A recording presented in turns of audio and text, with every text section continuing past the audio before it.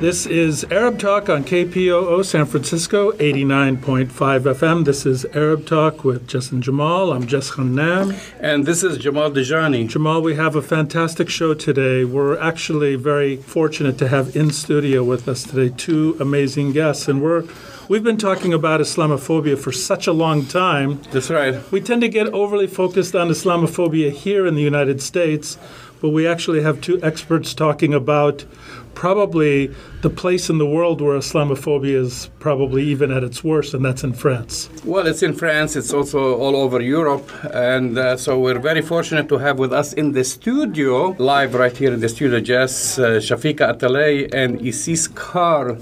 And they are from the Collective Against Islamophobia in France, CCIF. It's a non-profit organization in France, and they're touring the country, or at least in the Bay Area, and talking to different people, trying to kind of compare and contrast, and educate us. And educate the public about what they have been doing. Welcome to Arab Talk. Thank you. Thank you very much for having us. Yeah, so let's just get started quickly. Just tell us a little bit about your organization, really, the CCIF. All right, so we are the Collective Against Islamophobia in France, active for almost 20 years.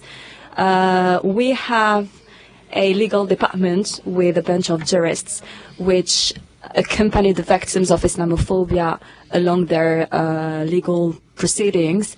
We teach them their rights, how to react in front of Islamophobia in an Islamophobic situation, and also how to reassert their rights when victims of Islamophobia, mainly. So people who face issues in France, they contact your organization, and then you help them in providing, is it free legal help? Yeah, essentially what we do is we receive dozens of calls of victims a day, and we'll provide legal assistance, maybe psychological support, and then that'll help us gather data on the state of Islamophobia in France. How many Islamophobic acts are taken against victims? What's the source? Is it institutions? Is it private individuals, etc.? And then we'll accompany them throughout the legal proceedings. Either we'll help them financially with lawyer fees. We don't have the pro bono process in France. There isn't such a thing. Oh, really? So, yeah, no. You have to pay the money. Yeah, so exactly. what's your backgrounds, both of you? So I essentially have a legal background. I've studied American, British, and French law. Wow. Yeah. Impressive. Yeah, so it helps me a lot with institutional Islamophobia. And I graduated in international relations in Brussels with it was plurilingual and international relations, specialized into European institutions and European advocacy. Well, I guess one of the questions I'd like to maybe begin with, in the United States, we sometimes start the strong emergence of Islamophobia with 9/11. Right. That even though it's been going on for much longer before that. In France, what would you say, was there a turning point? Was there a moment? What is the historical context? We know about the immigration, we know about the war, the colonization and decolonization, but when did it really become like an issue with a word like Islamophobia? So I think the same kind of tipping point, obviously differently because these are different countries with different contexts, but the same kind of tipping point was probably the first terror attacks in Paris in 2015. Following that, there was a state of emergency that was issued. But also, I'd say that it's the same turning point. I'd say that it's also after what happened in the U.S. You think so? I think so, yeah, because we observe Islamophobia for almost 20 years. It was straight after the attacks that occurred, the whole stuff that occurred in the U.S. For me, it's the turning point in France, but it kind of has emerged much more after the terrorist attacks in 2015. Right. Yeah. Right. So I know France has laws affecting especially Muslim women, laïcité against the foulard, right? So laïcité is the law not to wear religious covers like the hijab. That's at least. So they've been targeting in a way women, and then most recently we've been reading that women who were the burkini, they weren't allowed to enter into public beaches and swimming pools. So there were some reaction to this where women try to support women, basically. So there is also I would say an accelerated or a targeted attack, not only against French Muslims, but they're focusing on women in particular. Exactly. If I may, a thing that we have observed within the CCIF is that Islamophobia is a gendered racism. It targets women up to 75%.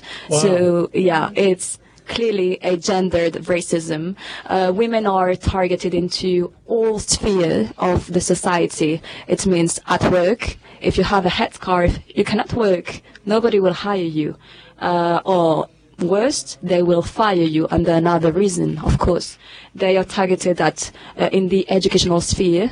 So you have the access to some trainings. Your access to some trainings is refused. You are targeted in public services like swimming pools, like this kind of stuff. But clearly, if you are a woman in France, a visible Muslim woman with a headscarf, a turban, something like this, a long dress, you are a victim of racism. It's blatant.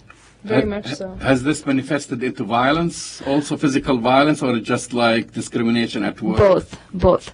80% of Islamophobia is discrimination, but then you cannot ignore the rest. The rest is hate speech, but also hate crime, violence, physical and psychological violence. Degradation against mosques. Degradation against mosques or other centers.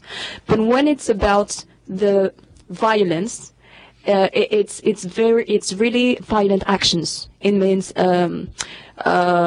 women are targeted. They are run over in the street with their pram, with their children. These are really violent actions. And I think just to take it back, you originally talked about laïcité, just to replace the context, because obviously these are two very different countries. I'm always astonished when I see "In God We Trust" in courtrooms, and the president pledging allegiance on the Bible, etc. In France, we had a law in 1905, basically institutionalizing secularism in a particular way, which is laïcité is supposed to touch only the state. Only the state has the obligation to be neutral. So is it different than separation of church and state, or is it the same? It is separation of church and state. That's exactly what it is. Right. It's more than that. It means that the state shouldn't and can't control or be controlled by religion. But today it's being manipulated in a way where people are using laïcité to impose a kind of form of private secularism, almost like, especially Muslims, obviously, but people of practicing faith should need to present themselves as non-practicing to go to work, to go to school, or to have any job in a public institution. Maybe in other words, in France, this whole concept around laïcité means that only the civil service has to be laïc, has to be neutral. However, the users of the civil service don't have to. But now we are using this concept of laïcité to prohibit everything to the Muslim community. So right now, if you are a mother and you want to go to accompany your children in school outing, normally, if you take the law, you are totally right to go with your headscarf. But now they are doing a whole fuss around this topic, around the fact that veiled Muslim mothers accompany their children in school outing, saying that it's illegal, saying that they cannot. But in the fact, it is authorized. They can. This is their rights. Right. But they use this concept of laïcité to try to impede them from doing it. How do the French reconcile? I mean, I went to a French Catholic school, and they taught us from the beginning, liberté, égalité, fraternité, that's the two basically forever, right? And so how do they reconcile that they are basically stripping the rights and the equality from its own citizens. Both of you were born in France, right? Yes. You grew up in France. Yeah, we both grew up in France. I love that question. That's my favorite question. Because when you see the state of Islamophobia in France, you go back and you question liberté, liberty. Do we have the same liberties as other people today in France? No. Clearly not. Égalité. Do we have a state of equality between Muslims and non-Muslims in France? Are we treated the same way? And fraternité, which is fraternity, solidarity. Is there any form of solidarity between Muslims and non-Muslims today in France when we see blatantly violent acts of Islamophobia? Are attacks considered the same way? Are they seen in the media in the same way? What happens when Muslims are attacked? What happens when Muslims' rights are infringed upon? Clearly nothing. And today, right, and today what's really interesting is to see that actually the arguments that are used to legitimize Islamophobia is liberté, égalité, fraternité. Right. So in the name of women's rights, you will strip a woman of her clothing. In the name of women's freedom, you will stop her from exercising free choice of clothing and free choice of practice. And it's really intelligent and interesting to think about using these arguments that, of course, who is against women's right to choose, right? If you use that, then you legitimize Islamophobia, saying that this is helping her. You know, the whole notion of white savior, right? This is helping her. This is helping her. We'll tell her what it means to be free. Exactly. Well, I wanna talk about this in a larger kind of context of what's been happening in Europe the last 10 to 15 years, because there's been a wave of swinging to white supremacy politics. I mean, when Macron got elected, things really swung to the right, despite what his word said. What's happening in France politically? It used to be a place of very progressive ideas and politics, and I don't see it. Was it? Maybe not. Historically, maybe not. There is a swing to the right because obviously the Socialist Party was eradicated in the last election. We used to have, the left-wing party, right-wing party. They would always Doesn't exist anymore. Left-wing party doesn't exist. They Right. don't exist anymore. I mean, right now we have an issue with both far right and far left. yeah. Both are Islamophobic, blatantly Islamophobic. Say more in about public. that's a very interesting. course. Say more about that. It's a very interesting statement. How is? I mean, I completely understand the far right being Islamophobic. Yeah. What's the narrative that the left are using to oppress Muslim men and women in France now? It's partly the narrative that I just said, Oh, the okay. women's choice, etc. Freedom. But it's also, I think, the far left historically has been more against religion ideologically, right? Right. And so the far left will be particular in the way that its leaders will say, I myself am Islamophobic, but I promise not to pass any Islamophobic laws because that's not constitutional, right? The far right will just say, we're against Islam in this country. We are against Sharia, whatever, invading French values or whatnot. It sounds But so you much like the American narrative. It's scary. Well, I think that it's the same narrative being used, but with very different historical causes. Yeah. And I think that now, for being elected, the elected people, the politicians, use Islamophobic arguments in order to convince people to vote for them. So they will say, if you elect me, I promise you there won't be any mosque in this city. I will eradicate every... Well, Yeah. That's true. Yeah, That's no, how it real- happened yeah. in France. I will eradicate crazy. every mosque of the city. So now, even Islamophobia is becoming an argument of political elections. right. So, as we said, struggling against racism should be something that rally people together. It But now doesn't. it's the inverse. It's the opposite. It's something that rally people in order to marginalize a whole layer of the society. Right. We are a whole layer. I mean, Muslims are prominent in France. Well, that's the thing, because when we talk about Islamophobia here in the United States, we can see it because the United States has a history of vilifying every ethnic group. Yeah. Starting from the indigenous people who were here, to African Americans, to Jews, people who came from Ireland, Catholics, etc., go down the line. And now we've become the plat du jour, right? So Muslims, in this is how I look at it, this is now in this context. And yet we are a minority. I mean, the Muslims don't have the numbers.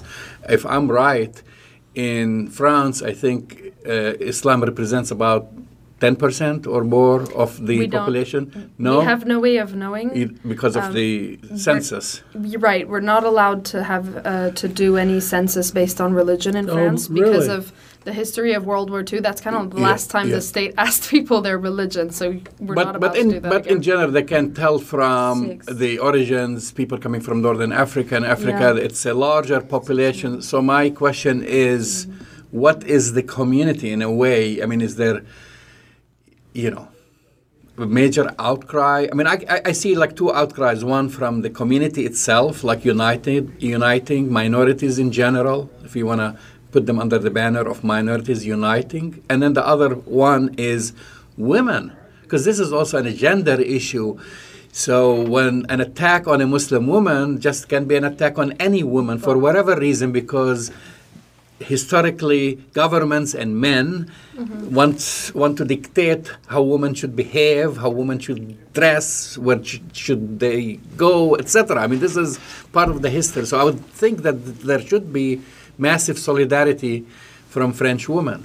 I would hope to, but it isn't what is happening, in fact, in France. Really? No. Of course not, because Muslim women are not welcomed in the feminist movement. Oh, really? Yeah, because they oppressed women, and because they are not. It's such it's such an anti-intellectual analysis. Yes, it is. An anti-humanistic analysis. It's anti-fraternité analysis. I'm just really kind of.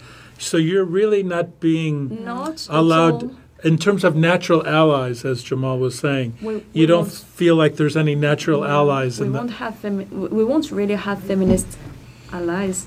I mean, and even if we try to use this narrative, because this is not an attempt, I mean, this is true, this is a feminist issue too, we won't receive any support, and people would be indignated.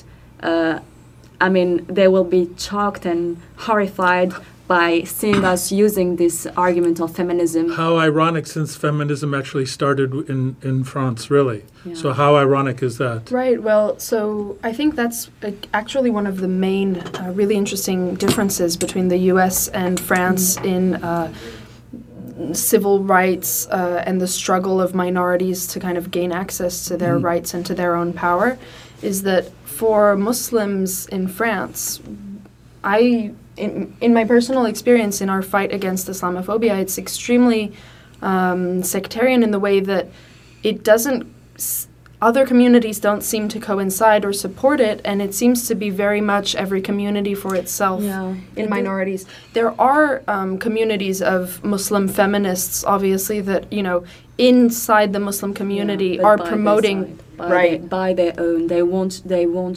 That's the key. They won't join the global. Well, white feminism. Movement. I think it's the other way around. I think it's white feminism won't accept Muslim feminists in the same way, because Muslim women in themselves exemplify patriarchy, and therefore they are almost the same enemy as the patriarchy, because by wearing a hijab or by being a practicing Muslim, you are giving into the patriarchy in a way that in itself is supposed to exclude you from feminism, where actually this is where we need feminism the most. Right? It's to fight the common enemy. And that's one of the struggles we do have in France. So what's the solution? I mean, it looks like an uphill battle. I know, and that's why one of the reasons you're here, because obviously, at least our listeners, we have our own issues, and then there is that global solidarity, because we understand. I mean, you're coming here to a show that to people who understand the issue. And in general, this is what we try to do through and you mentioned something actually very important. I want to go back to it later, which is the role of the media, because that's how we feel our role as part of the media to educate, to demystify, to all these things, to confront. And then if the media is part of the enemy, which is going to be a very dangerous thing, or in fact they are the ones who are pouring gasoline over the fire all the time, that's a major challenge. So I'm trying to think, aside from educating, aside from going out, you're hitting obstacles with the laws. Like you mentioned, somebody can lose their job, right, because she's wearing a hijab. How do you fight it? I mean, through the legal system, if you're not also getting this support from the community, there isn't an outreach. I think there are as many activists as there are ways to fight it. I think every activist will have their own way of fighting it. I think whether it's fighting online hate speech, using the laws as a legal weapon against Islamophobia, because today, although the law is being manipulated in an Islamophobic way, originally the law is on our side. Originally the law is for the practice of religion in all freedom. Originally the law is against discrimination. So we do have legal tools. As long as you can prove it. And right, well, that was going to be my question. Even some would say, we believe this sometimes, the judicial system can be co-opted by patriarchy. Of course. Right? Of course. That's no breaking news. So is it the same in France, where maybe the laws are really, even though what they say on paper, really aren't structured because of who controls the judicial system, has not been as a source of support to fight some of these things in France? We have a very different judicial system, especially in one point is, I think, judicial independence. We don't have that here. Right, no. I mean, the kind of influence that, a hypothetical presidents could have on a hypothetical amount Attorney of judges. General, and judges. We don't have judicial independence here. Our judges go through a different kind of school, and they go through a different kind of test to become judges, and they're not politically appointed. Okay. Except judges are humans. Although the concept is them being neutral, if you don't have any kind of background in fighting Islamophobia or discrimination or anti-racism, or even if you're misogynistic in yourself, of course the kind of judgments that you'll render will have that influencing them, right? Of course. But again, we have a different judicial system, meaning that we also don't rely so heavily on precedent.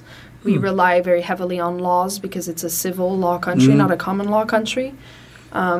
I do believe that when you are going to court for an Islamophobia case, you will have a tougher time than another kind of more mainstream anti-racism case. And I think it's risky to go to court for an Islamophobic case, because it could turn into a law. It could turn into a bill against you. Right. If you're going to court because you've been discriminated at work because you wear hijab, a headscarf, it could turn into, but it is true that it's problematical to wear a hijab at work because this is not laicity and stuff.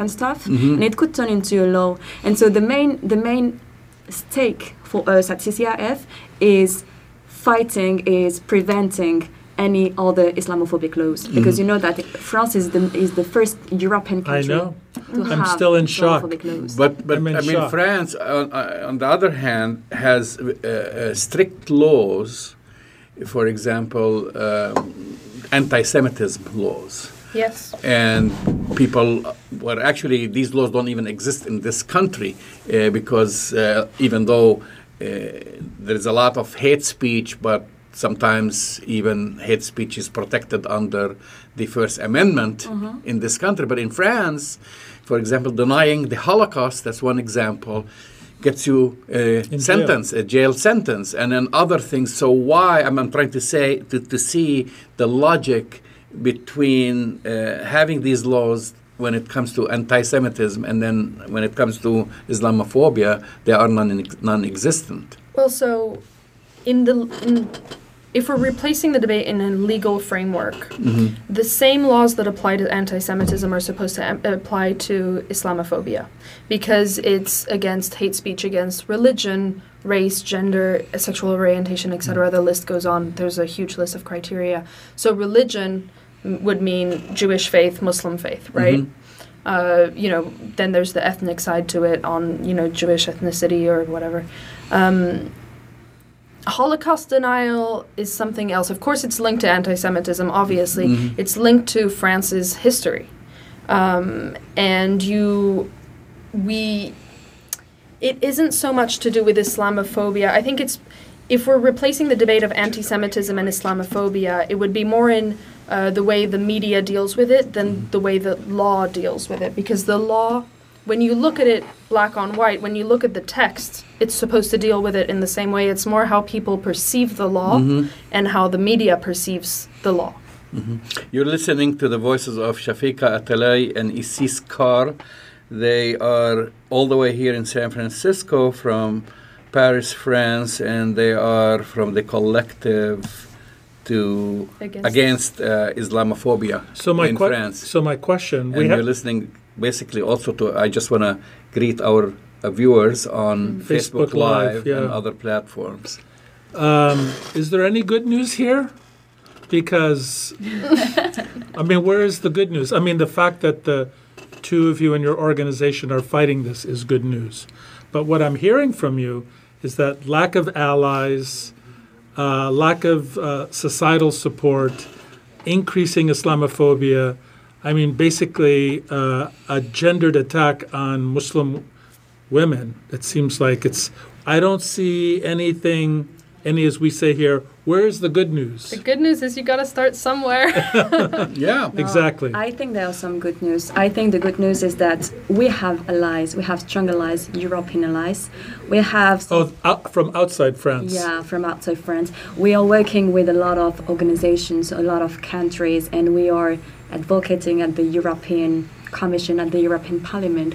We are using our rights, using our expertise to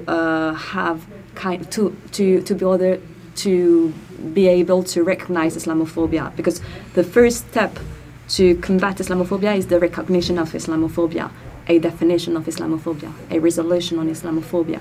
We are working on it. We have a lot of partnerships all around Europe, and now we have partnerships in the US. This is good news. I think that another news is that we are raising awareness, but not only us, not only CCIF, but also the other organizations that work on Islamophobia. We are raising awareness everywhere, and I think that now people is more aware than it used to be before, right. And people is more concerned. For example, if you look at the French Muslim communities, because there is not a community, there are communities, right. They are much more aware of what they used to be. Now they are interested in their rights, how to defend themselves in front of an Islamophobic situation. They go to conference, they go to trainings, they want to defend themselves. They want to assert their rights. This is something that, in my view, is improving. Yeah, I think that Muslims in France know their rights better. I think that we've been working a really long time to achieve that. And in terms of good news, I'm thinking of the March Against Islamophobia that we organized at the end of 2019, where we got 30,000 to 40,000 people in the streets. And it wasn't only Muslims. Right. It was people. It was France. It was France. Yeah. And so that's what France is supposed to be like. That's what my parents taught me France was, right? And it was really good to see in French streets people marching against, the only reason they were marching against was Islamophobia. And it was people from all spectrums of society, from all faiths, from all religions, from all genders, and they were all there fighting this cause that we're fighting against. But it was Paris, right? Well, yeah. there were it was nationwide. They were coming from other part of France. And I think that beyond Islamophobia, it was just a matter of human rights. Globally, it was human rights, and people felt concerned, even though they weren't Muslims. So you're raising, you're raising awareness. That's the first objective, right? That's raising awareness, educating people. Absolutely. How much does the anti-immigration sentiment play into also the spike in Islamophobia? I think that's especially the engine of it. Since the That's where it comes so-called from. Arab Spring and seeing a lot of Syrian refugees and so forth. I mean, because I've actually, going to France and Paris, so larger numbers of basically in new immigrants, and this is the same engine that you're talking about. That's the engine, I think. The Trump administration uses here, the anti-Mexican, anti-immigrant, anti-Muslim, Muslim ban, and whatever. So there must be a connection. It's kind of like part of this global connection with anti-immigration. Mm-hmm. I feel like there is a connection. Obviously, they are Arabs. They are perceived as Muslims. So obviously, it emphasizes this sentiment of Islamophobia. But I think that more importantly, this background of immigration comes from our parents. When they came from Morocco, Algeria, Tunisia, they were Arabs. And I think that Islamophobia is just a new racism. I think that before in France it was just racism against Arabs in general. And then it turned like maybe more politically correct to say racism against Muslims. And now we have kind of abandoned the notion of Arabs. Now we try to prioritize the notion of Muslims. But for me, it's the same racism. It's just the continuity. So yeah, there is this connection, this obvious connection between immigration and Muslims, maybe reinforced now since the Arab Spring in France and all around Europe, and specifically in the Eastern Europe. Yeah, there is this obvious connection. No, go ahead. Is that No, of course, please. I do agree. Obviously, it's heavily linked to immigration and to the colonial history of France, obviously, colonizing different northern African countries. Today, I think that specific to France, and this is a difference with the U.S., is that it's heavily linked to Islam as a religion.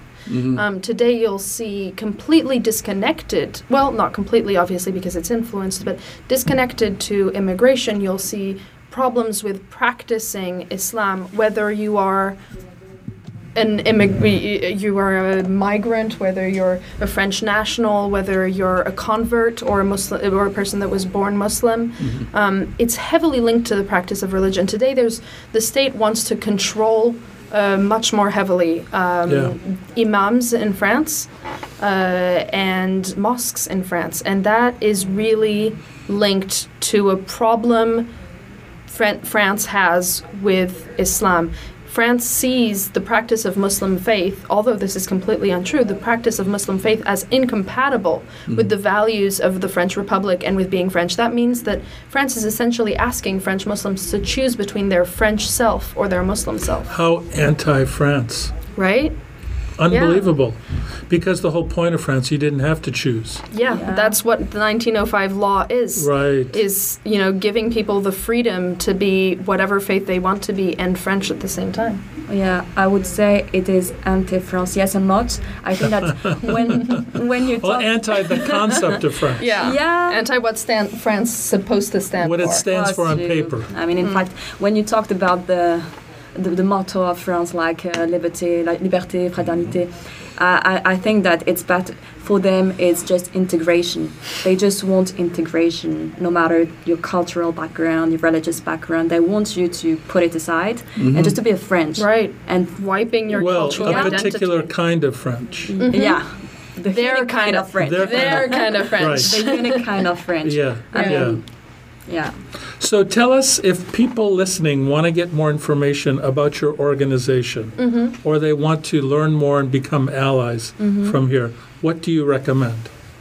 So we do have a website. Do you have a website we're translating in English? Okay, I was just going to say, English most version. Americans don't. Yeah, we get that. That's Sorry okay. about that. That's all right. You guys speak English, then most of us speak French, so Well, we need help. Yeah, that's okay. That's okay. We're translating in English currently, and there's already we do annual reports on all the data we have on Islamophobia in France. That we already have translated multiple reports Yeah. that are on our website. Can you give the website name out? Yeah, ccif.com. That's it? Easy. That's Yes, easy. yes, yes. That's- You can find the See- English version. ccif.com. Yeah, good. Collective Against Islamophobia in France. Islamophobie.net. The Collective Against Islamophobia in France, so ccif.com, you will. So people can get a lot of the information. And I actually looked at it. There are things that are published in English there. Yes. It's not everything is in French. And with today, with all these different tools, even though it's not perfect, you can translate. That's true. I hate to recommend Don't say Google it. Translate. Don't but, say it. Don't say But- no. We but- have translated there are- multiple reports. But until you'll get a very good idea. You spoke about coalitions. I want to go back to the coalition things. Are you making headway with different communities? Like for us, for Arabs and Muslims in this country, we have natural partners like the Latinx communities, the African American communities, and so forth. I mean, are you making, basically partnerships with these communities? Because I know a lot of times we tend, meaning different communities, to say, okay, now we're the target, we're the victim, we'll live in our own bubble for now, and nobody else, like they'll be like outsiders looking in. Yeah. So, like for example, people coming from Africa who are not Muslim, but yet they face races, or, the Basque people or whatever. I'm gonna be honest. This is I've noticed here that in the U.S. there is this help with each others, with the different communities. This is something that we don't really have in France and in Europe in general. But this is one of our main objectives, to connect with the other communities, with the other cause. And right now we are connected with the anti-Gypsyism movement, with the Afrophobia movement, with anti-Semitism movement, and also they do great job. They have, in a sense, paved the way for anti-Islamophobic movement, and we tend to follow their model. We tend to follow the work that they did and that they are doing. And one of the new objective is to work along with them. So, what do you think the reason is? I mean, do you think people just kind of like worried, like kind of handling their own issues? Yeah, I think that separately, not seeing that the benefits of solidarity? I think it's more than that. Is it? I think it's more than that. I think that the media is portraying the Muslim community to be against every other community, meaning that you will see very recurrent debates on how anti-Semitism is stemming from the Muslim community, how the Muslim community is homophobic, is against the LGBT community, how Arab Muslims would be racist against the black Muslims. So it's more than that. It means that the white majority, the media basically is pitting the Muslim community against all the other communities in a way that, of course, if you pit one against each other, they're not going to want to help the Muslim community if they see the Muslim community as being against their cause. So I think that is the origin of why minorities in France have a hard time working together, is because we're constantly put in this kind of arena to fight against each other. Divide and conquer. Divide and conquer, right? Because obviously it would be much more efficient if we joined forces and fought the common enemy. But also I think there is a huge lack of organization in France and in Europe that isn't present in the US. In France and Europe, we have this lack of organization. People feel like they are overloaded with work, and they don't have time to dedicate themselves to another cause, or to try to find the benefits of collaborating with another cause.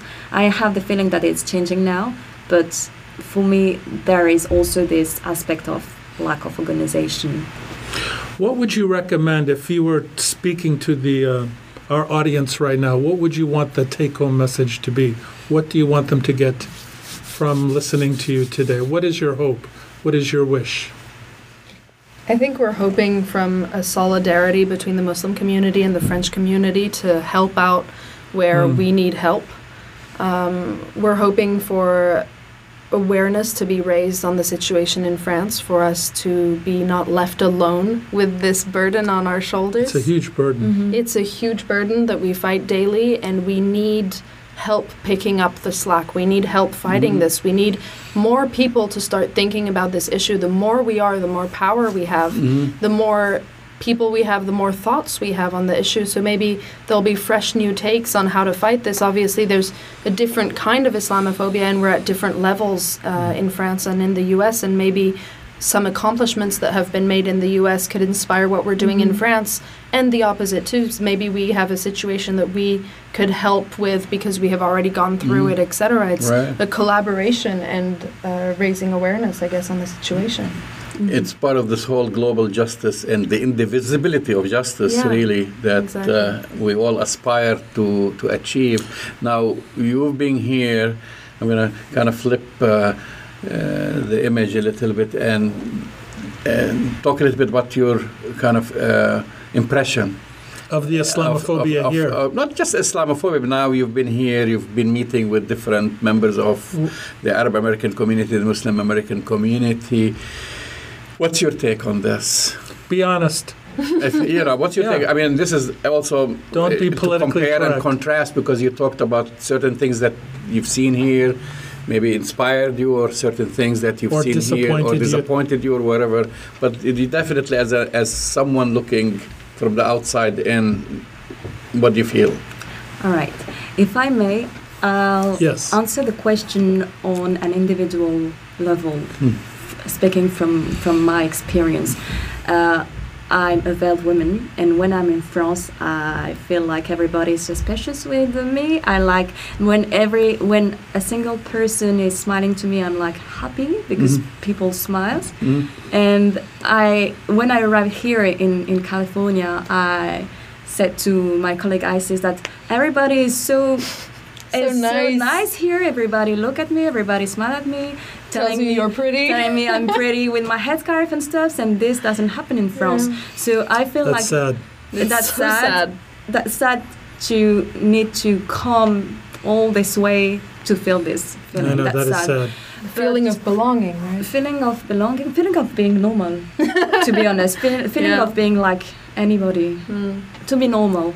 So I feel like the situation in the US is less critical for now. Well, than in California. France. California, very, Or the Bay Area. In the Bay Area. It's a little different here, because if you go outside, it would be like France.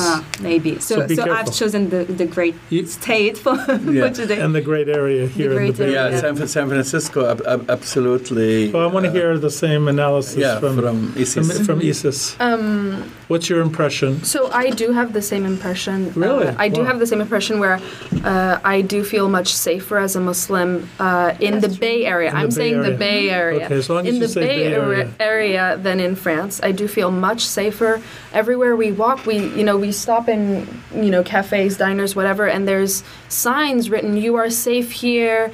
Terrorism comes in all forms, meaning, not only Muslim terror, Islamic terrorism, quote unquote, right? But also white supremacy, etc. There is a feeling of personal safety that I personally have here that I don't have in France. However, That's sad.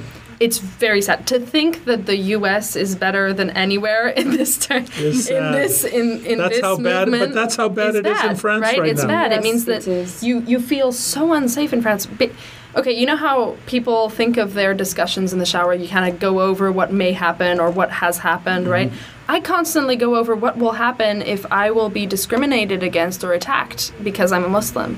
Whether that's because I'm in a scenario, whatever, in a mosque or not, etc. It's terrible. However, on a more general sense of the term, because this is our personal experience being in the U.S. for a couple days, I feel like the U.S. is coming from a different place, obviously, because it doesn't have the same history. And I do feel like the war on terror in the sense of foreign policy affects Islamophobia extremely heavily. Yeah. Where I almost feel like in France it's a little more Focused on religion. focused on religion, right? And this is about foreign policy, and this is about the relation between the U.S. and the Middle East, and the relations between the U.S. and the world. Yeah. I think I talked to you earlier when we were speaking at San Francisco State University, and I was actually surprised when I asked you if you have representation in the government, within the system, and you told me very little, and those who are actually representing the community are not doing much to help. Like for us, for example, it was a big success and pride for people to see Ilhan Omar to be the first It was Muslim a pride woman, for us, and we're not even. I mean, to be a member of Congress, and Rashida Tlaib to go, and both of them, Ilhan Omar wears her hijab, and they have to, by the way, change a law to allow her because there was a law preventing people from wearing hats for men in the past and whatever, and then for Rashida Tlaib to wear her Palestinian embroidered dress as a sign of her pride that she's both an American and Palestinian, and Ilhan Omar both an American and a Somali Muslim woman. And then, just to learn, like, actually you don't have that in France with all the numbers. At least I have it in my mind that there are so many people from Algerian descent, Moroccan descent, from the Maghreb, that you don't have that. There is very little room for a Muslim politician, for Muslim political activity in France. I think that even if we have some Muslim elected people, they have to kind of hide their Muslimness. they wouldn't run based on that. No, of course not, because they will have to apply the principle of laicity. They will have to apply the principle of neutrality. So they won't run under their Muslimness at all. And unfortunately, when we have this kind of people coming from our communities, could be the cultural communities, Arabs, the Arab community, or from the Muslim community, they won't do much for the Muslims. They won't do much for the community. And even though they could turn against them, they could literally become the enemy of the community. Wow, this is harsh. A shame. This is harsh. That's very harsh. Yeah, this is harsh. That is the case, and I think even further than that, obviously, because of this notion of laicity, you wouldn't be allowed to run and wear the hijab in parliament or etc. But more than that, it's that Muslims are considered to be. It's impossible for a Muslim to apply laicity. That's the kind of presumption. That's what you would think of a Muslim. A Christian could, very much be neutral and could very much apply laicity, but a Muslim, impossible. You can't do that. And there's an absolute war right now, term used by the president a couple of days ago, against political Islam. Now, that is a notion that's extremely interesting because they have never defined it. So what is political Islam? They used to say that a hijab was political in itself. So what does Macron mean by that? So what he means by that... So, Michael, my quick question. So if somebody wears the yarmulke, who is Jewish, is that means he's a political Jew? Is he defined as a political Jew in France? You're not... Because I've seen a lot of French Jewish people wearing the yarmulke.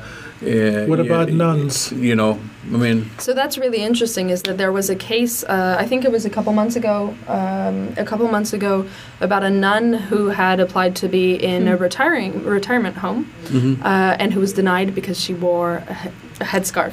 And that was really interesting. People were outraged. Now that's got national attention. That's okay to be outraged. It was, but also it's ridiculous for a nun, the same way as it's ridiculous for a woman of the same age that would be Muslim applying to a retirement home, right? However, she received excuses, things that But she received Muslim apologies. women She received apologies. Never received. So there is definitely exceptionalism.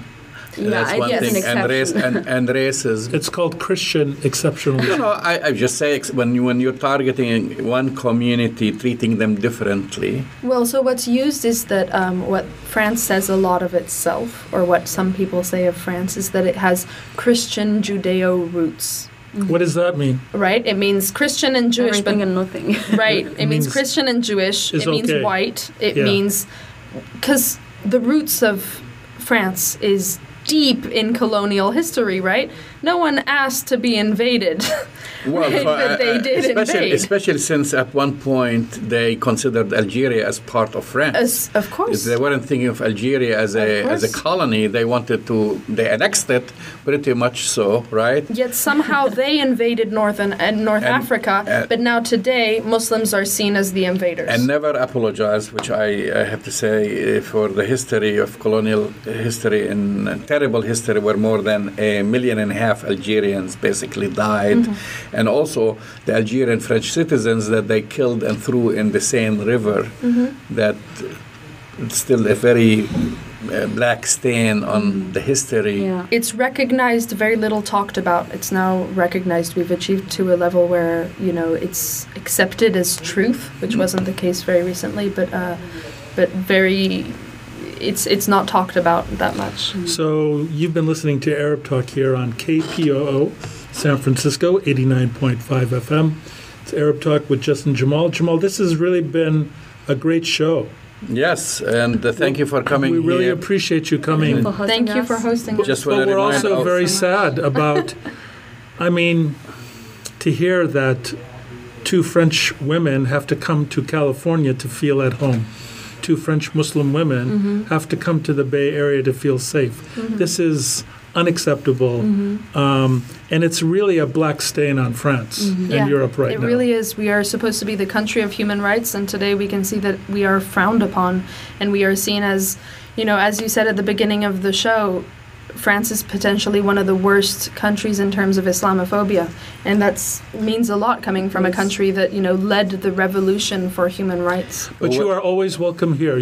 Thank you should very know much. that. You're always welcome here, always welcome on the studio. Jamal. Où est la liberté, fraternité, égalité, our guests for the entire hour, Shafika Atalay and Isis Kar from CCIF, Collective Against Islamophobia in France. You've been listening to Arab Talk on KPO San Francisco, 89.5 FM.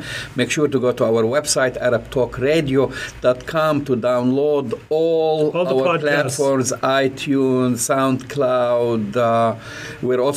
We also broadcast on Facebook Live every Thursday, 2 to 3 p.m. But you can listen to all of our shows from our SoundCloud account. Thank you, and we'll see you next week.